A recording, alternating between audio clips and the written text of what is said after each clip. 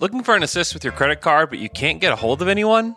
Luckily, with 24/7 US-based live customer service from Discover, everyone has the option to talk to a real person anytime, day or night.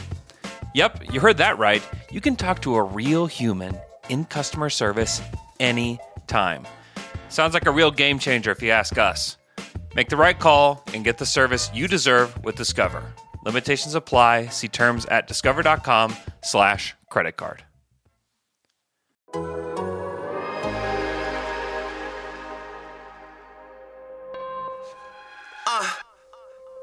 You are now tuned into Anything's Potable.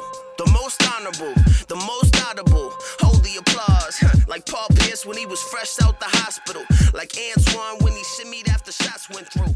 So tell me welcome to Anything is Potable, the Boston Celtics podcast here on the Athletic Podcast Network. I am your host, Sam Jam Packard, professional sports fan, and I am joined, as always, by the kid, the god, the legend himself, Celtics beat reporter from theathletic.com, Jay King, ladies and gentlemen. And we are coming to you on a Wednesday afternoon after a rather wild, 48 hours in Los Angeles for the Celtics. But really, the first game wasn't that wild. But the game against the Los Angeles Lakers, where the Celtics have an absolute collapse and then come back to win in overtime. Jay, I'm about to engage in what some would call intellectual dishonesty.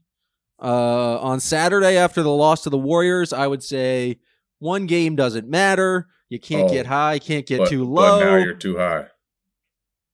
Now I'm a little bit too high because I think it would have been bad if the Celtics had lost a game in Golden State, lost the game against the Clippers, and then just absolutely collapsed and given up a horrible, just a giant fourth quarter lead and just given that up to a Los Angeles Lakers team that is not very good. And so I think the fact that they were able to turn that around is a good sign. And I'm going to be intellectually dishonest and I'm going to say that one game did matter a little bit more than a normal regular season win would. Which part made it matter more? Because they collapsed and then had to save themselves? The fact that they were able to save themselves matters more. The collapse is still quite concerning, given the fact that the Lakers went on what, a 31-5 run. I think it was like a 41-9 run. 44-12. Might have been 41-9. I think just the collapse was not great, but the being able to pull out a victory there, I think, is generally a good sign of mental toughness. That obviously the collapse is bad, but being able to pull out a win when you've just given up an atrocious and just played an atrocious 18 minutes of basketball, I think is generally a good thing. What an insane game.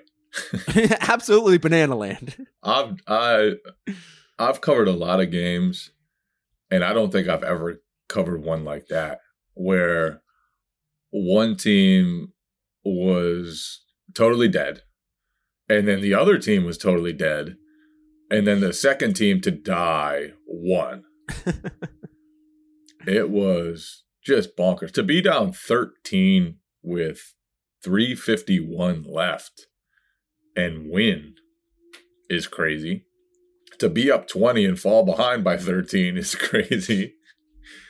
And to do it all against a very average, at best, Lakers team in the game 6 of a road trip, it was just wild. You could tell, to in your defense of celebrating a win over a very shitty team, the Celtics players seem to agree that it was important to get that win after 2 straight losses, after an utter collapse. to salvage that last game of the road trip meant a lot to them, and Joe Mazzulla seemed to really appreciate it.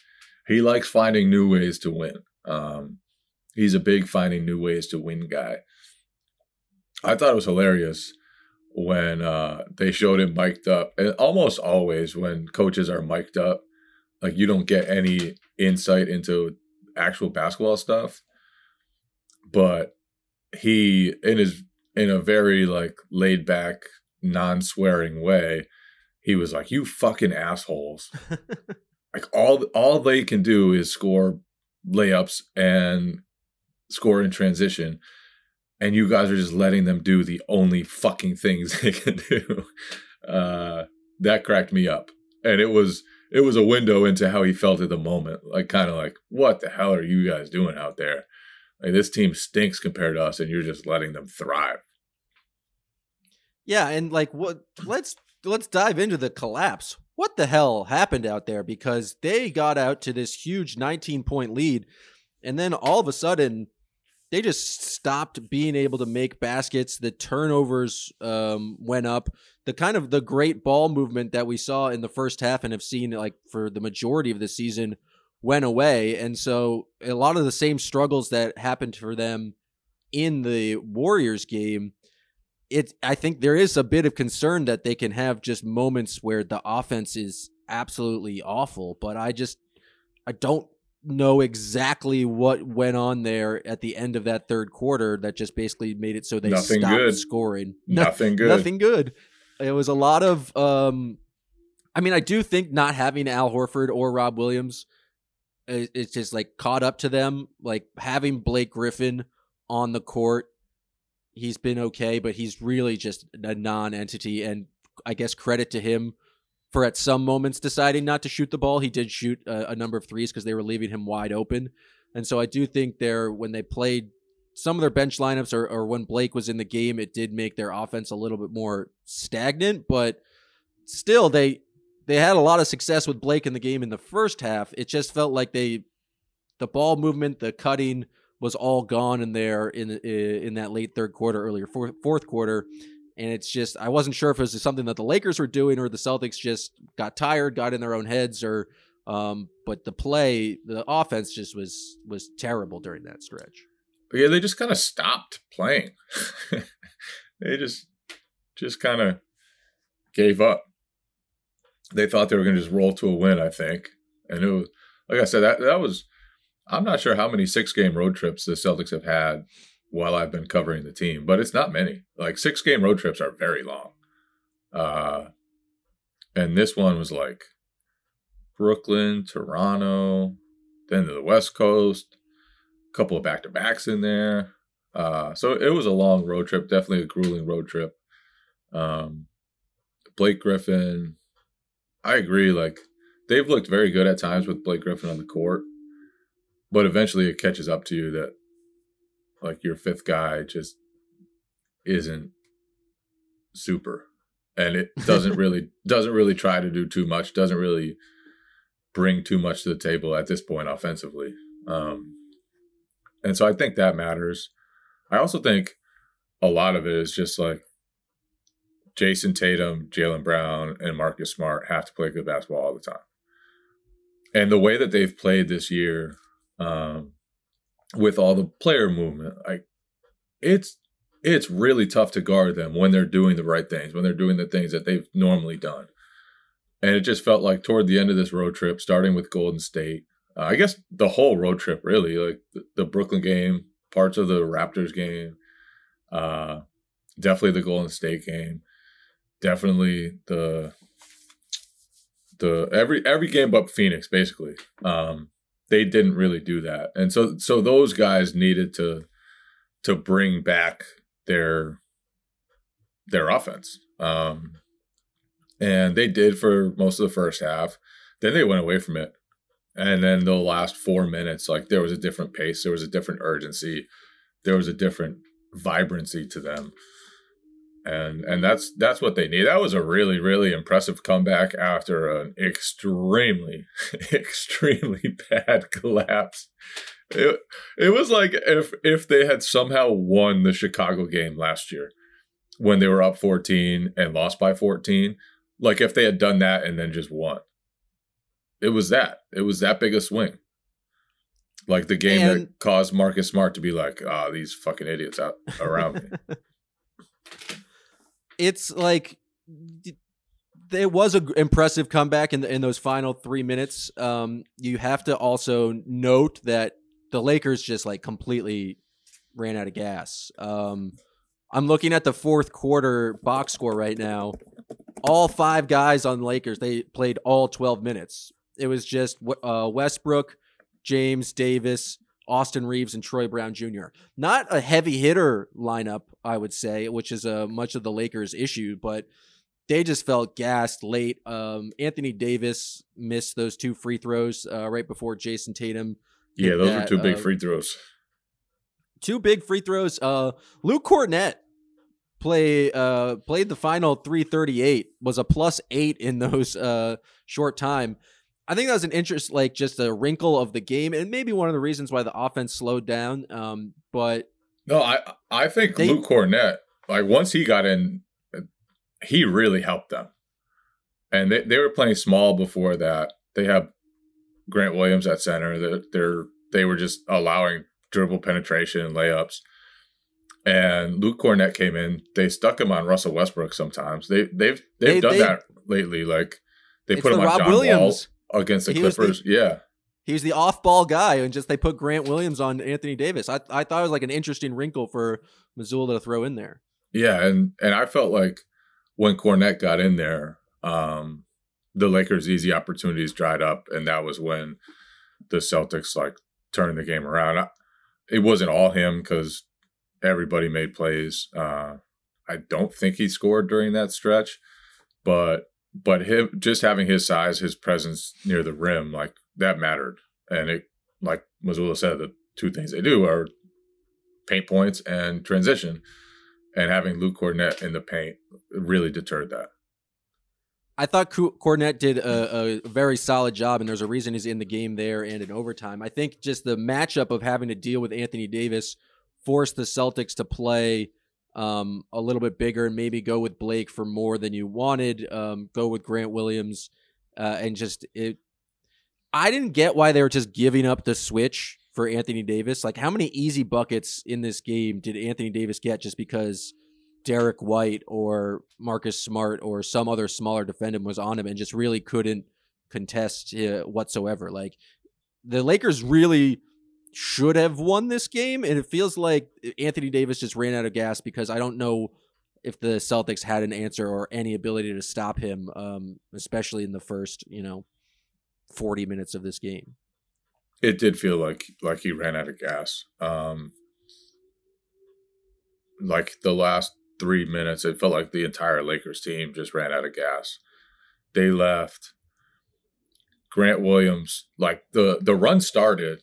Celtics are down 13, and it seems like a meaningless possession at the time, just under 4 minutes left. Like there's no possible way they can come back. But in transition, Anthony Davis just kind of looked at Grant Williams, and Grant Williams was wide open. Kind of looked at him, decided he's not going to contest. Grant Williams makes a 3. Then Marcus Smart steals the inbounds pass. I don't even really know what happened because it was just so very lazy pass to Russell Westbrook where like no one was really paying attention. Yeah, and so Smart dives in, and then all of a sudden it's 8 points, and it's a manageable deficit, or somewhat manageable. And that was the first moment when Anthony Davis just kind of decided, like, yeah, nah, like hustling ain't for me right now. Later on, like Grant got a wide open 3 from Tatum. He missed it, but also like they doubled the ball, left Marcus Smart wide open for 3, and he hit it. There that was just a LeBron. Lot of when the Lakers that was LeBron being lazy, where it's like he did the like fake screen, and LeBron just like didn't follow Marcus Smart whatsoever. And he had that wide open 3. Marcus Smart had a classic Marcus Smart game where during the collapse he was doing a lot of stuff that was like, oh yeah, come on. Ridiculous shots taken to the paint. He did remain aggressive though, and I think Marcus was a big reason why they're playing with so much pace. He took one just absolutely awful 3 with 8 seconds left on the shot clock that was highly contested, but he came up very clutch down the stretch, including knocking down that big 3 where LeBron didn't follow him whatsoever. But classic Marcus Smart performance, making winning plays, getting that steal, and then knocking down that big shot at the end. And he was the one who delivered that pass to Grant Williams in the corner. I just like he continued, like when he's playing with pace, he's the guy who like is very focused on getting the ball up the floor quickly. And I think that's just like when the Celtics are playing at their best. Yeah. And then Tatum just had a huge shot to force the overtime. That was impressive because that was just like LeBron's guarding him. And he just decided, I'm going to get into my move quickly. I'm going to create some space, and I'm going to score over one of the best players who ever played basketball. And he kind of went out LeBron, and probably says something about how LeBron has lost a step or two. But I think it also says something about Tatum that he was like, even when LeBron was on him, he just went at him. Number of times during the game, he was able to take advantage of that matchup against LeBron, which is pretty impressive. And then just kind of I still can't believe that game happened the way it did. Just utterly insane. I was watching it like, what the fuck is going on here? They really lost all ability to play basketball. It was going to be a terrible loss. Like, if they had lost that to lose 3 in a row, after how poorly they looked against the Warriors, after they followed that up with another dud against the Clippers, and then to blow a 20-point lead, like that would have been ugly. But instead, it's like a feel-good win at the end of a road trip. So, thus proving my point that this win matters a little bit more than a normal regular season win, because now it's a 4-2 road trip where they didn't have Horford or Rob Williams. It's just an impressive performance for the Celtics. And now they have a 7-game, like you talk about 6-game road trips being rare. 7-game homestands that last more than 2 weeks are also rare. And the Celtics have been phenomenal at home this year. I don't think they've lost a home game in regulation. Like that, they're setting themselves up against a rather easy schedule to kind of pile on some wins. And it feels like they're in a good position right now, as long as they, keep building the sandcastle. Jason Tatum mentioned that, like, in the Clippers game, Mazzulla told me he played like shit and that it's his responsibility to play. And I think I saw Mazzulla after the game in one of those clips the Celtics put out, just pointing to Marcus Smart, Jaylen Brown, and Jason Tatum, and just be like, when you guys play with energy, the rest of the team follows, and it's your responsibility to do that every single night. And I think we're seeing that. Like, the Celtics have been amazing, but they still need to kind of have that consistency every single night if they're going to like kind of continue to win at this pace. And that comes from those 3 players. And I think it largely comes from Jason Tatum. Like, it's really tough if he has a low energy game for the Celtics to recover from that. And that's also another sign that the messaging that coaches give to the media is often not what they're saying in the locker room. Like after the Clippers loss, Mazzulla to the media was just kind of like, yeah, it's a long season. We're going to have nights like this. You can't overreact to stuff like this.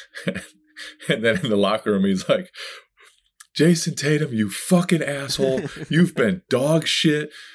You, Jaylen, and Marcus haven't been good enough. We need you to lead the other guys. Like with a lot of urgency to it from the sounds of it. And just another sign of how different he is from Ime with his public messaging. Like, Joe Mazzulla is never going to share like his real thoughts. He's always going to be subdued, guarded, whatever word you want to say. But in the locker room, he's got that dog in him sometimes.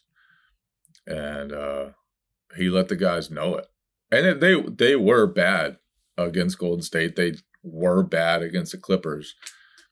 And they were bad for parts of the Lakers game. So I'm not sure that that's a great sign that they didn't really follow through for the entire game on his message, but they did find it just in time to have a ridiculously miracle comeback.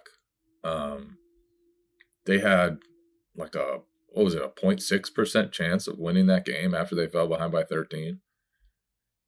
Yeah, the Lakers, the win probability of the game, I think, shifted from 99% Celtics to 99% Lakers, which is absolutely wild. I got to be honest, Jay, I had a final on Tuesday, so I didn't watch a second of the Clippers game.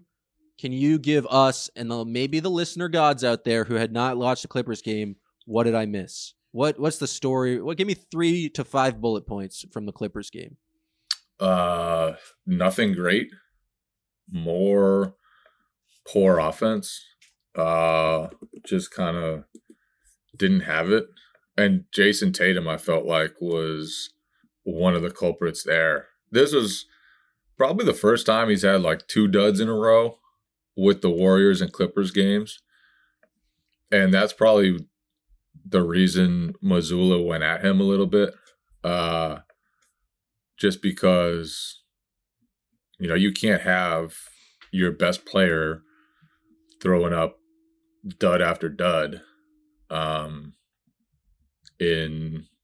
You need him to carry you on a road trip when you're tired.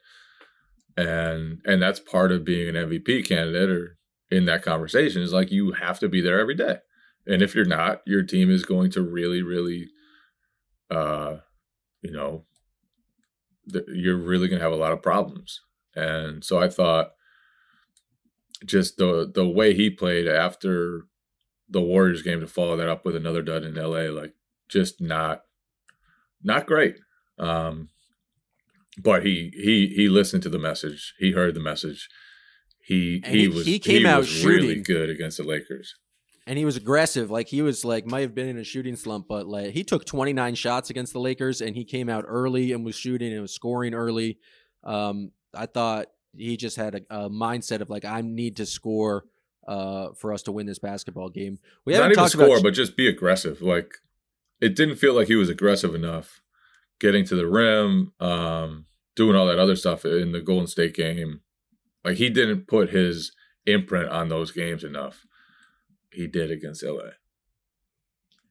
We haven't even mentioned Jaylen Brown, who had another impressive performance. Is just a professional scorer at this point. Kind of surprising.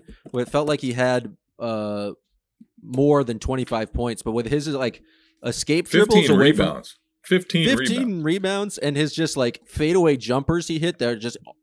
I can remember 3 just looked like incredibly difficult shots, but he knocked down some big threes as well. He's just been pretty reliable this year. It's just a guy who can go and get points, and he was part of the problem with the kind of maybe some of the sloppier turnovers there in that collapse. But I thought he was big and just an impressive performance from him. 15 rebounds is insane. I don't know where that came from. Was he just especially crashing back on the defensive glass? That has to be a career high for him. Yeah, it was a career high. And like you said, some of the fadeaways he hit and his ability to create separation by dribbling away from the basket and then just launching himself in the air away from the basket and still being able to shoot ridiculously high percentages from the mid-range. It's kind of wild. He'll take 2 dribbles totally away from the basket, be going hard, turn around, and still be floating away from the basket in midair and shoot shots at a ridiculously high level. His field goal percent between 10 and 16 feet this year is 64.7. His field goal percent from 16 feet to the 3-point arc is 51.9%. It's just ridiculous. And on some of them, he even has teammates open sometimes, at the 3-point arc. And sometimes I've looked at it and been like, Jaylen should pass that. And then he launches himself into some body contorting, 7 feet fade jumper and makes him. And it's maybe he shouldn't have passed it. Maybe he's just totally automatic on those insanely difficult shots. But yeah, his mid-range mastery, I don't think it's sustainable. But if it is sustainable, that is a supreme weapon. that maybe not 67% or is that what you said? 64.7 on 10 to 16 feet, which is crazy. Like maybe that's not sustainable, but he's clearly established like that is a shot he can make, and it's not a bad shot for him because he's just in his bag there, and his like body control when he's jumping up or backwards is insane to be able to keep that balance. Just absolutely wild from Jaylen Brown. I'm seeing some comments, some discourse on the internet. Some folks are complaining about the play of Malcolm Brogdon. He did not have a good game against the Lakers. He was minus 12 when everyone else was seemingly in the positive. But he has like decent scoring on this road trip. Couple bad, I guess he had 4 turnovers against the Clippers. What do you think of Brogdon's performance so far and kind of over the last, I guess, on this road trip? Because I agree, he hasn't really stood out. He did have that one game where he knocked down a bunch of threes for the Celtics and kind of kept them in, or I guess in the early of that Golden State game, he was the only reason they had any offense. But I feel like earlier in the year, he had some like really, really strong performances where he was like clearly 6th man of the year and he's bolstering everything. But now I feel like he's kind of faded away and it's unclear who's more valuable right now, him or Derek White. And I would lean towards Derek White being kind of just more of a consistent player for the Celtics than Brogdon is. Okay, let's go on the road trip. Phoenix, 16 points, 7 for 9 shooting. 2 for 4. I thought the road trip started in Brooklyn, bro. Golden State, 16 points, 6 for 10 shooting, kept them in it in the first half with a spurt of offense when they had nothing else. Clippers game, 18 points, 6 of 12 shooting, 6 assists. Like, what do people want from this guy? They're talking about the eye test, Jay. None of your nerdy analytics that you're always these trying to trump up. Analytics. These are literally just his traditional stat line. Fine. Brooklyn, 13 points, 4 of 10 shooting, 2 for 4 from behind the arc. Tell me how his play made you feel, Jay. I'm sick of all these numbers. He's a backup guard who's clearly at least one of the best backup guards in the league, if not the best backup guard in the league. I don't think there's much more to it than that. He's very good. He's very good at basketball, but their whole offense wasn't operating at the same level. And he probably either contributed to that or just was impacted by that at times.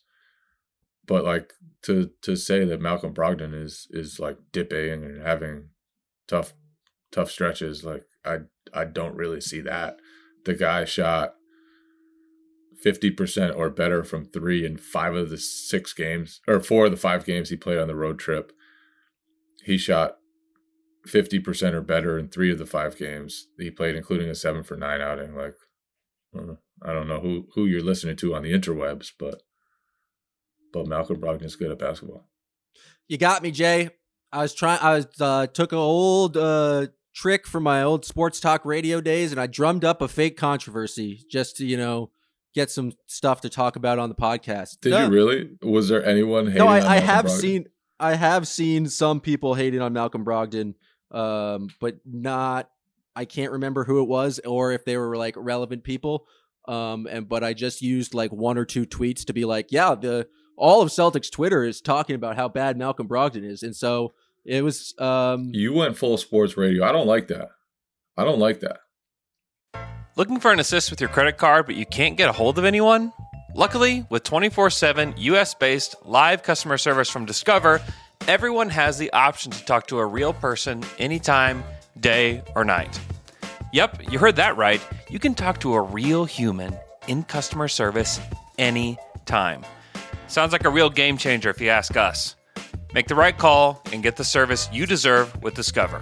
Limitations apply. See terms at discover.com/credit card.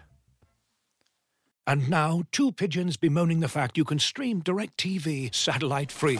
Hey, Frank, a little birdie told me you don't need a satellite dish to get DirecTV. Which little birdie? Was it Jimmy the Sparrow? It's a figure of speech. Point is, you can stream DirecTV over the internet now. Oh, sure. Next you're going to tell me those big birds are made of metal and filled with people, right?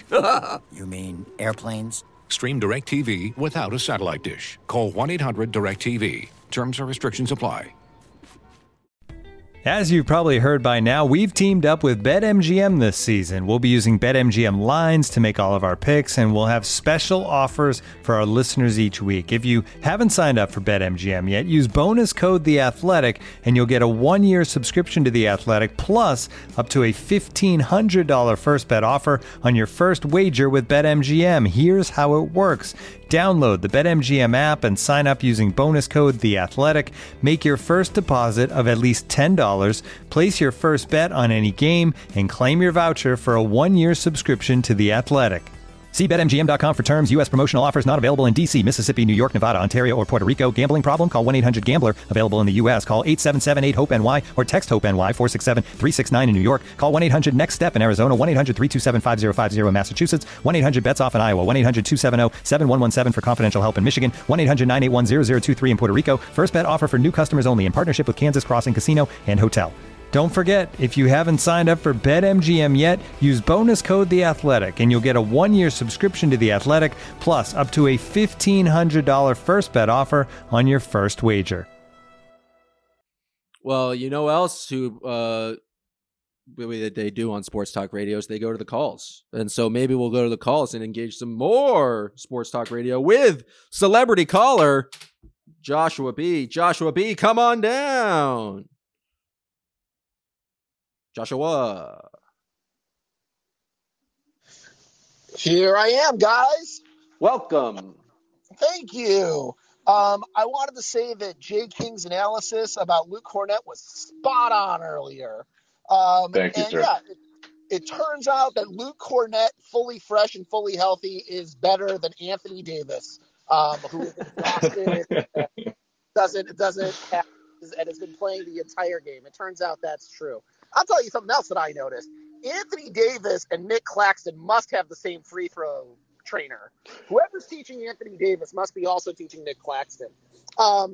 Because those two can't make free throws in critical moments to save their lives.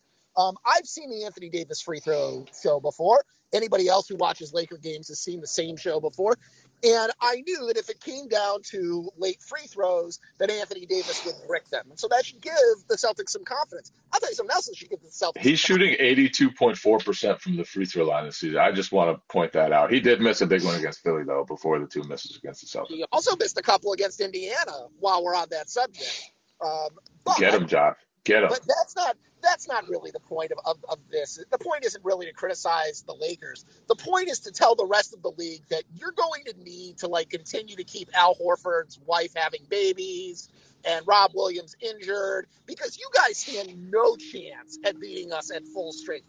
Are the reasons that we've lost in the past, these are extreme situations. If you chalked up the miles on this road trip, you go from Brooklyn to Canada to Los Angeles, to Phoenix, to Golden State, to Los Angeles. You're away for 11 days. That's nuts overall. And you're without both your top big men. People are sitting down, taking nights off. And yeah, you get motivated to end this trip this road trip on a 4-2 homestand. Yeah, the rest of the league needs to be terrified of what the Celtics are bringing to the table.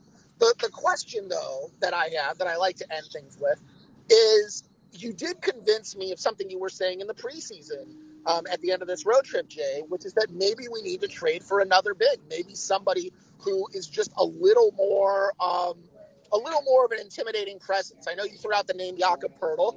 Do the Celtics feel the same way? And if so, who could be some targets for the Celtics to go after that third big man? And thanks, guys. Another good call from Josh B. He's just really working on his game. He's consistent. I mean, he might be the leading candidate for the George Mikan Award, Most Improved Player. Most Improved. the newly named George Mikan Award. Regarding the big man stuff, like I do think Luke Kornet has been good most of the season. He's been serviceable.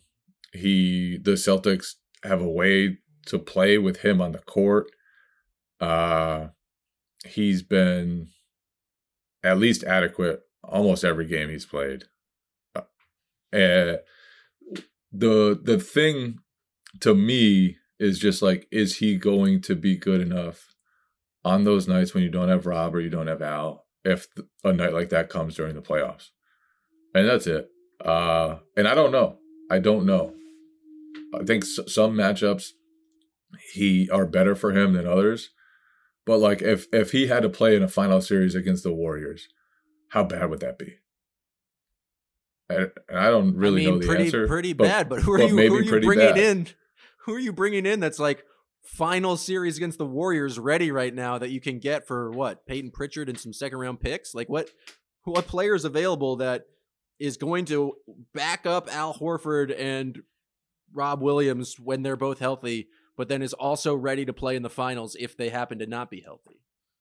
Yeah, I mean, that's a very good question. Those guys are not super available most of the time for what the Celtics will be offering. So, yeah, maybe you just go in and hope Kornet is good enough and hope more hopefully that Al Horford and Robert Williams will just both be healthy and both stay out of foul trouble. But yeah, I think it's very important to like bring back Rob Williams slowly and to make sure that he's fully healthy, as healthy as possible heading into the playoffs. But it's also because you're bringing him back slowly, it's very hard to make a determination on like how much center depth you're going to need because I'm sure the plan is for him to be, as healthy as possible, but you just don't know what that's going to look like. And I don't know if you're going to know that before necessarily a trade deadline. What a bunch of ballyhoo it was that he was going to. Go ahead with the ballyhoo. Yeah, that was poppycock. The ballyhoo is like, Rob Williams is day to day. He wouldn't be on this road trip if he wasn't intending to try and play. There's no chance Robert Williams was going to play on this road trip. I don't think he plays. Maybe he gets like 1 or 2 games in before Christmas, but like I would be shocked if he is on the court anytime soon. I mean, Christmas is in a week and a half, so if he's going to play 1 or 2 games before Christmas, he'll be on the court sometime soon. That, Jay, is what we like to call in the legal business a good argument. Well done. Yeah, so one stat that I just looked up because I've felt like the Celtics with Grant Williams at center have not defended well this year. I just looked up their defensive numbers with him at center, according to Cleaning the Glasses position estimates. They have given up 119.1 points per 100 possessions defensively with Grant Williams at center. That's bad. Not good. That's bad. And in the past, lineups with him at center have been good. I think in the past, they've played more size around him when those lineups were good. They don't really have the benefit of doing that right now. Like when he's at center, they are usually playing like 2 point guards, like probably Brogdon and Smart or Smart and White with maybe Tatum and Brown. And that's just like a small lineup pretty much everywhere except maybe small forward. So that's been a problem. And that's another part of the reason why maybe you look at bringing in a backup big.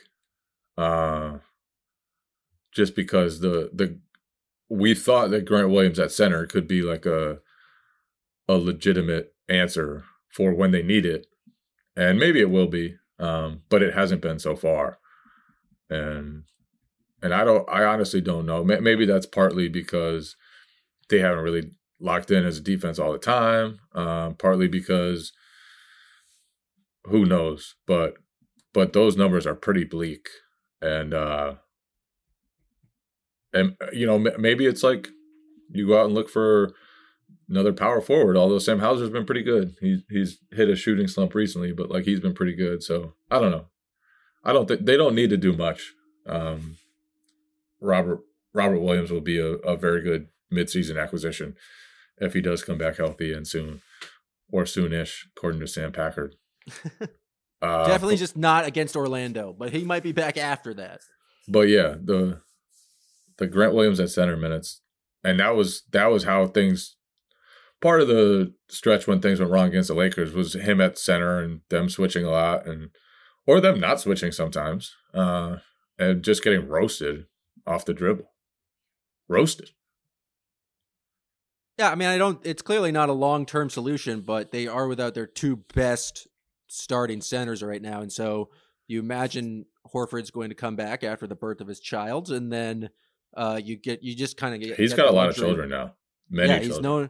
He's a known father, keeps having kids. Got a full collection of them things. Definitely. All right, let's go to Quaz A. I don't know how to pronounce that, but Quaz. Hi, can you hear me okay? Yes, sir. All right, thanks. I was curious, and again, I think the only reason that this is so distressing is because you can see, when they all play the right way, this team is beyond any other team in the NBA easily. But if I don't know if it's disinterest or if it's I don't know, just exhaustion. But if all three, if Smart, Brown, and Tatum aren't all on the same page, then things get bad pretty fast. Have you ever seen this before? Maybe another team that had almost this bipolar offense where sometimes it was just beyond everyone else, and then at other times it would just completely shut off. I'm going to fight back against this one a little bit because it feels like the Celtics offense shuts off just because they are held to an extremely high standard that they set for themselves. They have one of the best offenses in NBA history. I think right now they're ranked second in NBA history for offensive efficiency. And so it's not like they're shutting off regularly. They, for the most part, have been humming, have had a great rhythm, have hit guys for open threes and shared the ball and cut and worked hard to get great shots, all of that. This road trip was not a perfect offense for them. And I think that's partly why Mazzulla appreciated the win against the Lakers, is because their offense was bad for a while. And they did need to bring themselves back to life after such a bad stretch. And he said that he said they don't want to think that you can only win one way. And for a while, that was how they were winning. It was just they were going to outscore teams. They were going to score a ton of points. They were going to build at least a semi-comfortable lead, and then they were just going to keep it. They were just decimating teams with their offense. And so he liked that they had to find another way to win when their offense wasn't humming like that. But I honestly don't think it's been a Jekyll and Hyde offense. I think for the most part, it's been extremely good and extremely effective. And over the last 5 games or so, they've had a few ruts, but that's what should probably be expected, not just absolute historical dominance all the time. Yeah, they've created a wild set of expectations for themselves because they have been historically good. They are no longer the best offense in the history of the league. I think they fell behind the Nets of last year. But I literally just said that. Thanks for listening, bro.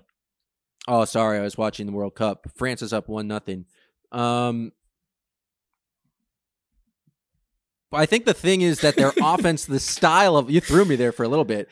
The style of offense they play, it feels like it takes a lot of, it's not just a physical effort, although when they are playing well, it's a lot of cutting, it's a lot of passing, it's a lot of ball movement. But I think there's just a mental effort to playing that style of basketball. They have to all be on the same page, and it's not just a natural flow of the game where it's they have to be high intensity cutting, setting off ball screens, movement, and I think when it's working, it's clearly been fantastic. Although they're not historically the best offense in the league anymore. I think they fell to second. But I do think that like it's a higher propensity, like when they're bad or when they're not on their game, because it's looked so good. Like when they're not fully firing at 100%, it's going to look even worse.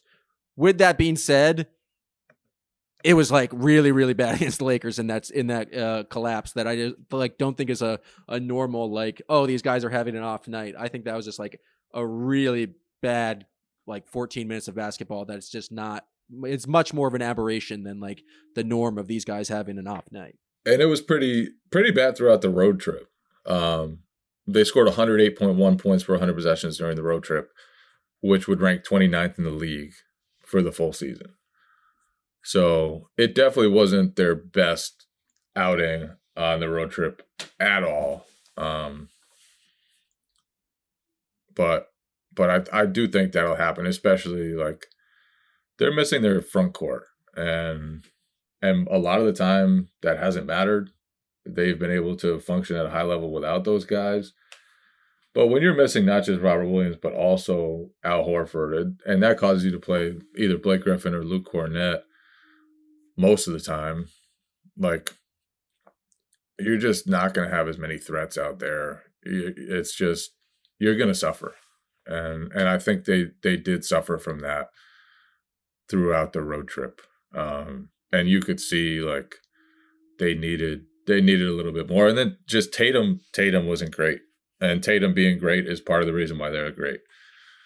And they just need him to operate at a higher level than he did for parts of the road trip. Strong concur. That's all the observations I have, other than the fact that is Patrick Beverley, is he dead? Is he what's going on with he missed some wide open shots, including layups yesterday. He missed one like real bunny. Like real, like just wide open layup, no one there whatsoever.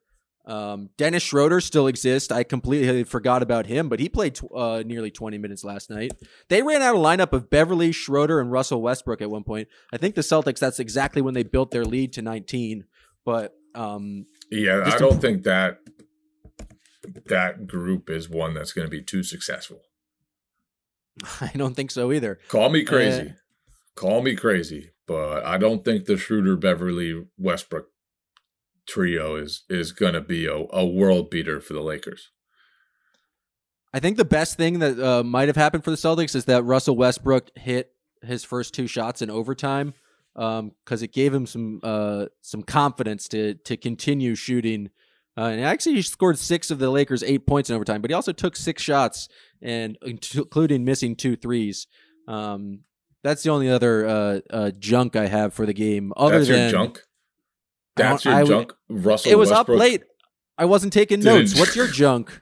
Russell Westbrook didn't shoot well? Like, that's your fucking junk? No, the junk was that him hitting his first 2 shots made him give him confidence to shoot the Lakers out of the game. That was my junk. That's other junk is that it was like those the announcers look real goofy wearing backwards jersey courtside. That was kind of absurd. See, now you're just getting mean. You weren't even planning to share that junk, and then I because you were the turned hostile. I'm responding. You're not mad at the announcers. Hostility to hostility. You're not mad at the announcers. You're mad at me. I am mad at you. Although I did enjoy the. Was it Chris Haynes who was like, yeah, I'm not wearing a jersey because my Kenny Smith jersey didn't show up in time. I enjoyed that. Like, go to Dick's or something, man. Like, you don't have to wait for your Amazon order or whatever. Like, just go grab a jersey somewhere. Go to the closest Lids. They got jerseys, right? I feel like they mostly have Lids, but they I don't know. Today is NBA Jersey Day. Jay, are you wearing an NBA jersey right now? No, I'm actually wearing a Josh Gordon jersey. A Josh Gordon Patriots jersey? Signed, yes. Did he played for like 6 weeks? It was a beautiful 6 weeks. Actually, it was a disgusting 6 weeks during which everything fell apart for the Patriots and potentially led to the end of Tom Brady's New England tenure. But I'm so glad you have a memento to capture that occasion, and you can always remember it. So I wanted to buy a Patriots jersey a few years ago, and it's like a legit authentic jersey, and it was the cheapest that I could find, and it's signed. So I went with it. I've only had 2 Patriots jerseys in my life. Do you think you can guess the 2 players? Willie McGinnis. No. Teddy Bruschi. Close. Nope. Both offensive players. Both skill position. Clock killing Corey Dillon. Nope. I'm more of a flash guy. I like the flashiness. Randy Moss. No, but I should have had a Randy Moss. That was actually the first jersey I ever owned, was a Randy Moss Vikings jersey. Terry Glenn. Yeah, buddy. I was a huge Terry Glenn fan back in 96. Terry Glenn. Who else? Another offensive player? Yes. Another flash guy? Some would say too flashy. Some would say feloniously flashy. Some would say homicidally flashy. Oh, Jesus. Oh, man. Yeah. Yeah. Pre-crime, I was a huge Aaron Hernandez fan. So those were my 2 jerseys. At Terry least you Glenn bought it and before Aaron the Hernandez. crime. There were a lot of people who bought it after the crime, right? Yeah, and I've seen some stuff on Twitter where people still wear Aaron Hernandez jerseys to Patriots games, which is just a wild move. Just an insane thing to do. I picked him up in fantasy that year after he got arrested, because my team was so bad that it was my waving the white flag. Like I dropped the player to pick up Aaron Hernandez. That's a sad state of affairs for your. Kind of a weird move, but it was my way of waving the white flag, letting everyone know I was devastated with my squad. Just let everyone know you were done. Just like we are done with this podcast, unless you, the king of junk, the king of observational comedy, have anything else from the last 2 days of Celtics basketball. I wouldn't call myself the king of observational comedy. You call yourself the king of a lot of things, but I would say comedy? that you're supposed to be, and you fucked up. You came with the most disappointing junk that's ever been junked. I'm not even sure you wrote junk notes. You were just coming up with junk off the top of your head. Russell Westbrook made a couple of shots. Like, what the fuck? I also mentioned Patrick Beverley. Patrick Beverley smoked a couple bunnies. Like that's your junk. That's your junk. Just embarrassing.